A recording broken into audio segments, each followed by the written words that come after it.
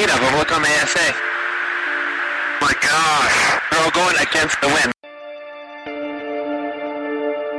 It was basically a cube with inside of a sphere where the points of the cube were touching outside of the sphere.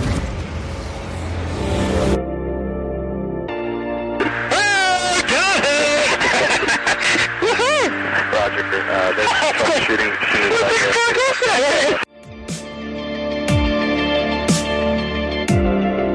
So this isn't anything that just is limited to the United States. It's a worldwide phenomenon.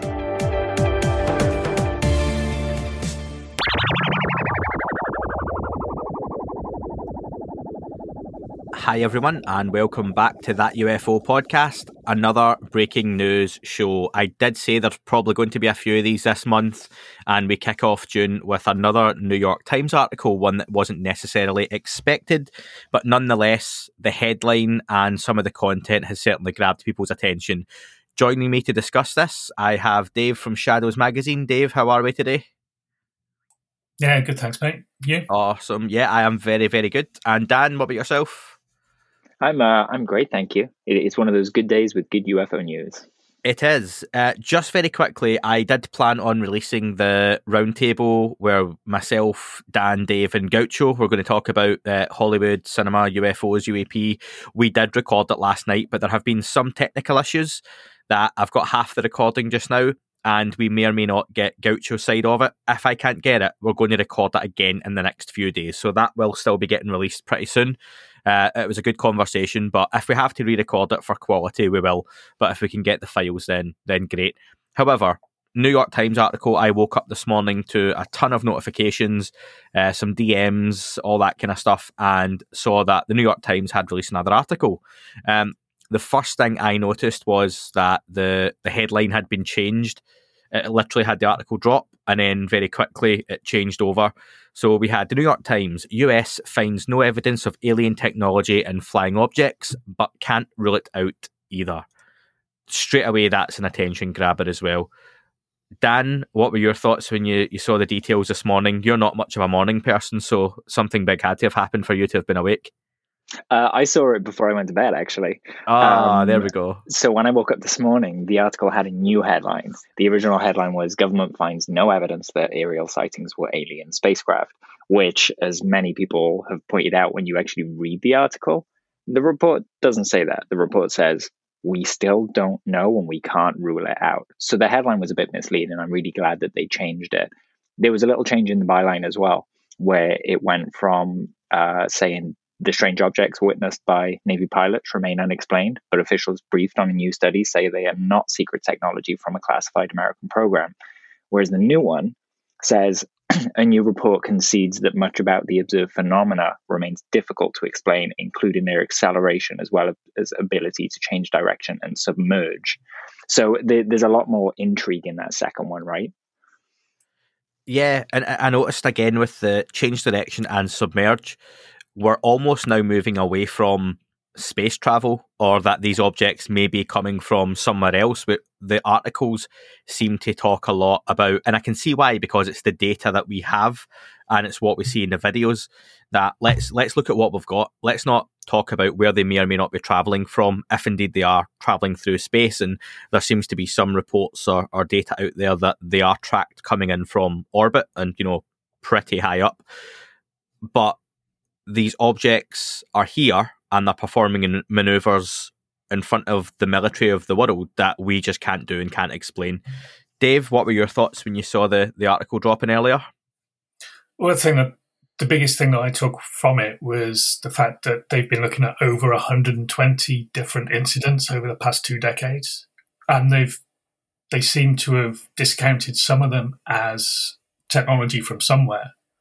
But they're saying the vast majority are not advanced tech produced by the US military. So that dismisses the assumption that the US government is testing their own advanced tech on their own navy, which, as we know, that's when casualties happen. If you're testing something and you're not making your own personnel aware that they're being tested, then it opens up all sorts of possibilities for accidents or casualties or anything like that. Now, some people are going to be disappointed when they see the acknowledgement within this, and this was always going to come out in the report, I think, anyway, that some of these incidents and encounters are going to be foreign adversarial technology. There's just no doubting that some of it is going to be Russian drones, Chinese drones, something like that. However, that's fine. That happens, and the US would also do the same to those powers and others as well. It's the stuff that they can't explain, and the stuff we're seeing in videos that doesn't make sense with the huge gaps and leaps in technology, Dan, isn't it? That's the stuff that people like us are interested in, not necessarily the military versus military side of it. Yeah, absolutely. And we've got to keep in mind as well that the budgets for these militaries that we think, oh, that might be an adversary technology, it's tiny, compared to the amount of money America spend on research on this stuff. We all know there's a black hole where black money goes into to fund these research programs, and it's, we're talking trillions. Those other countries don't spend that. So if we're looking at them making this massive technological leap, then it means the rest of the world has missed something pretty fundamental in physics. And they're also hiding it pretty well. I just don't think you're testing that level of technology. I get why the US, Russia, and China, that we always name those same three superpowers, but for good reason.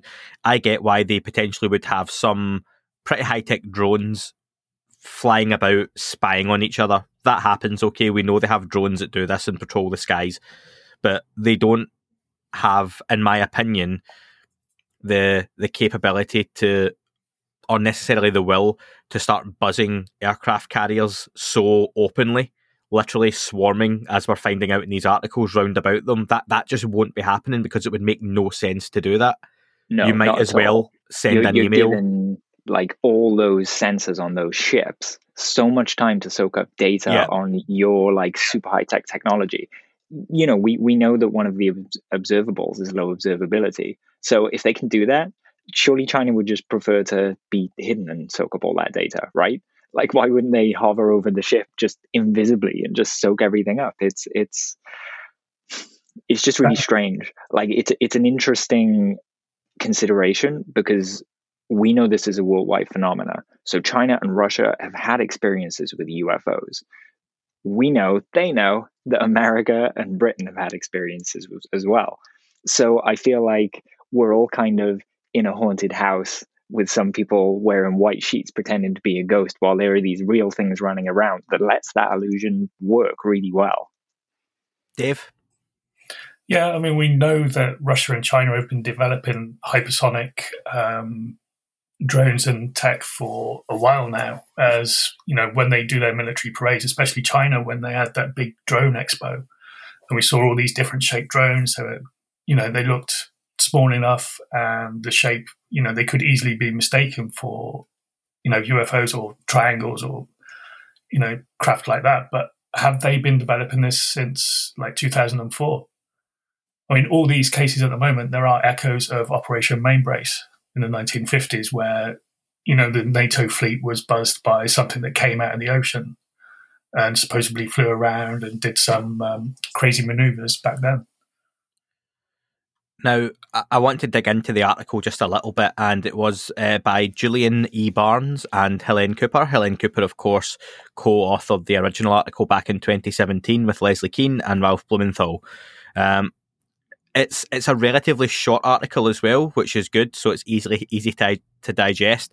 Again, you've mentioned it talks about the 120 incidents. What stands out to me is they seem to have had on the record, anonymously, a senior official who seems to have been involved or briefed as part of the report, and they're talking about the aspect of the report being that, do you know what, we can't say there's any evidence of alien spacecraft, okay? That's something else. Can I ask you guys a question? I saw that headline when it was like, we found no evidence of alien life. What would that look like? Like, we don't have a pile of things that we just go, that's evidence that there's definitely alien life in a UFO flying around. Like, the only way to get evidence of that would be to shoot one down and put it on a table on camera in the White House, right? Like, that's a really weird headline for me. There's no evidence of something that we don't know whether it exists or not. What? We don't know if the videos that have been released and that the UAPTF has been briefed on we don't know if they show like craft coming in from the atmosphere. All we know at the moment is from the videos we've seen in the public is they're there already on the camera, and apart from the Tic Tac video, the others stay within shot. So we know some of them go into the ocean because we've seen that before, but there's no evidence in the public that anything's come from outside our atmosphere anyway. And that's it. That's what I was going to get at before, that what would that necessarily look like? And for me, it's the same reason we have the videos and clips that we have from the past couple of years. It's deliberate ambiguity. They're releasing clips that you can look at in various different ways. And if you want to take the clips in isolation, you, like some of the debunkers do, they'll say it's a balloon or it's this or that. But then when you hear the context and everything else that comes with it, you find out why it's something a lot more exotic or extraordinary.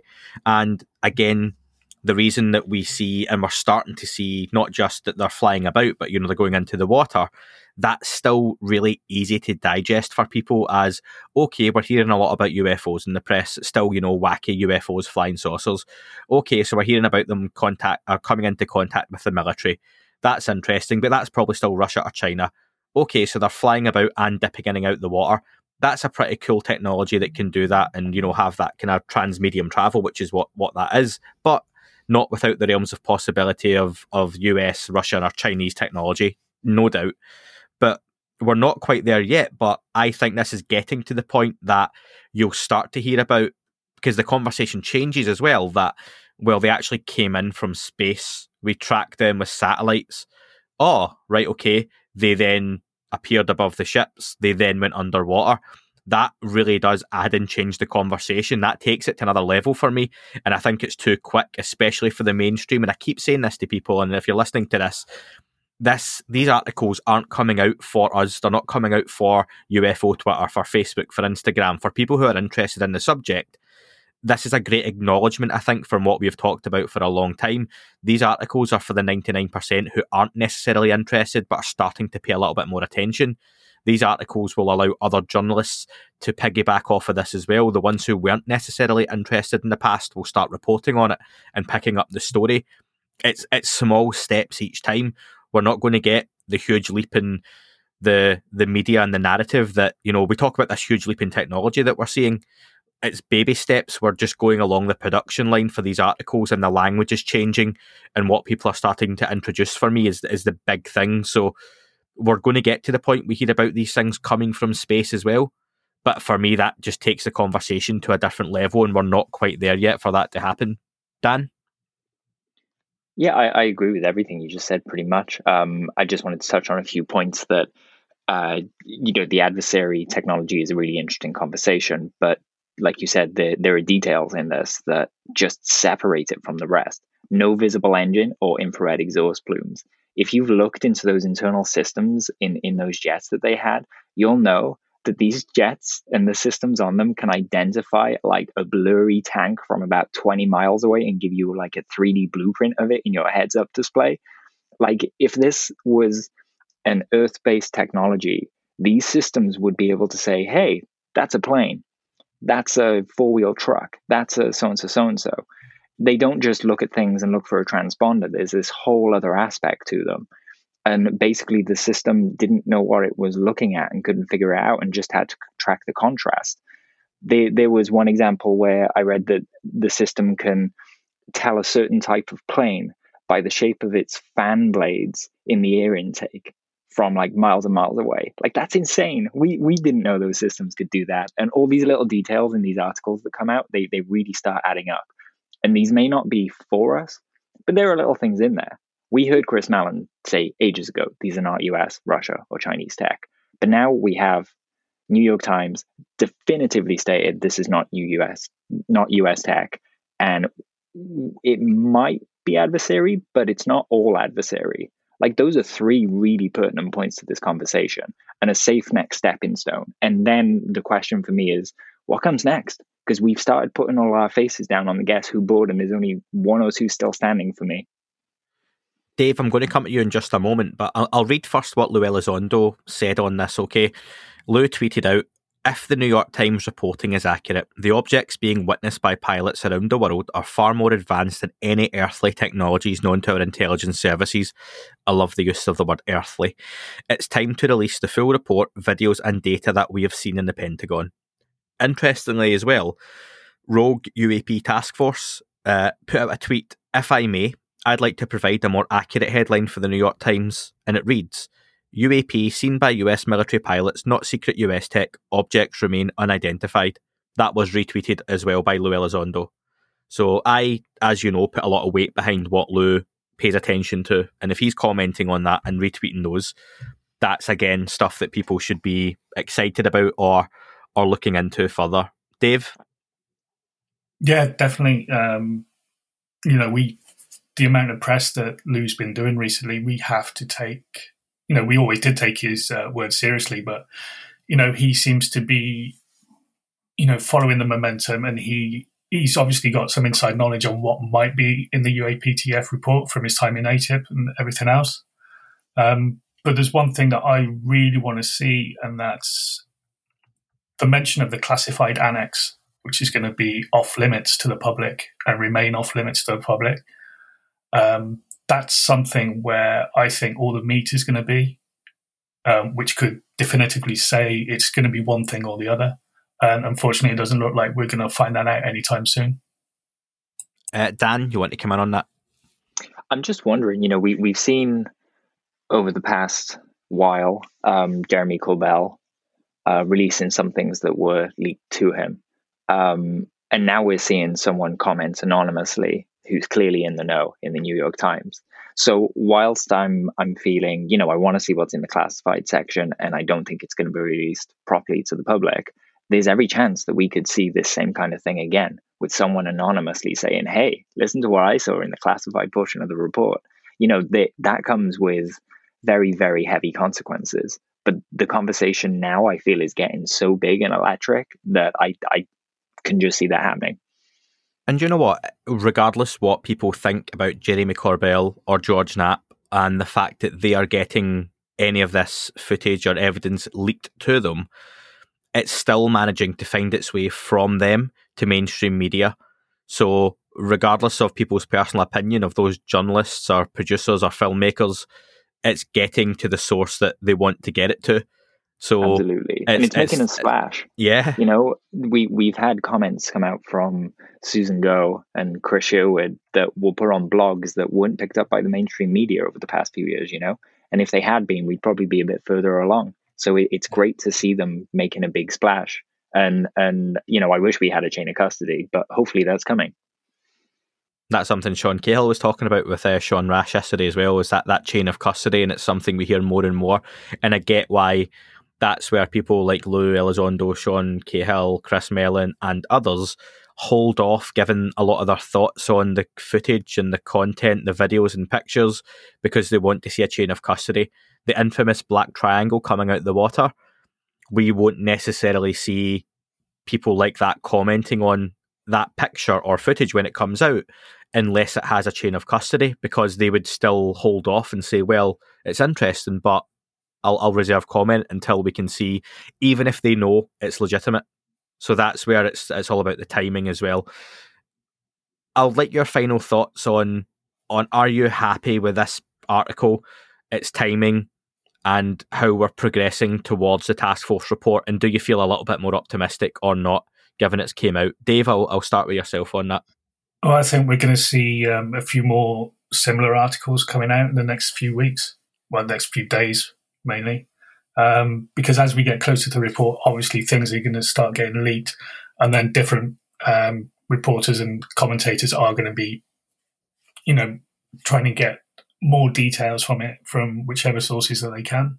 I mean, the fact that Lieutenant Ryan Graves has been quoted once again in this article, where he says, these things were in the air for 12 hours, which is 11 hours longer than we'd expect. That kind of, we're almost on the cusp of finding out what they are not. So, we just have to work out what they are. And I like Dan's Guess Who board before that, we're starting to eliminate a lot of those faces and possibilities. And the report, I think for me, is coming down to we're going to have that summary section, and it seems that on the table will be that something else option, or at least it won't be discounted. And for me, that's huge, that language is going to be out there in an official capacity, because that is only going to get the mainstream media more and more interested. Because if that report lands, and regardless what's contained within it, foreign adversarial technology, different encounters, all that kind of stuff, if there is just a smattering of language that suggests we can't discount this being something off-world, not of Earth, non-human intelligence, anything like that, that gets a lot of those other journalists who don't take this seriously asking the questions on those briefings of, wait a minute, why can't you discount this as alien? And we might not like a lot of the language and terminology they use, but it's what the mainstream and the public are going to get at, and they understand that. So for me, that's only a good thing. Dan, what about yourself?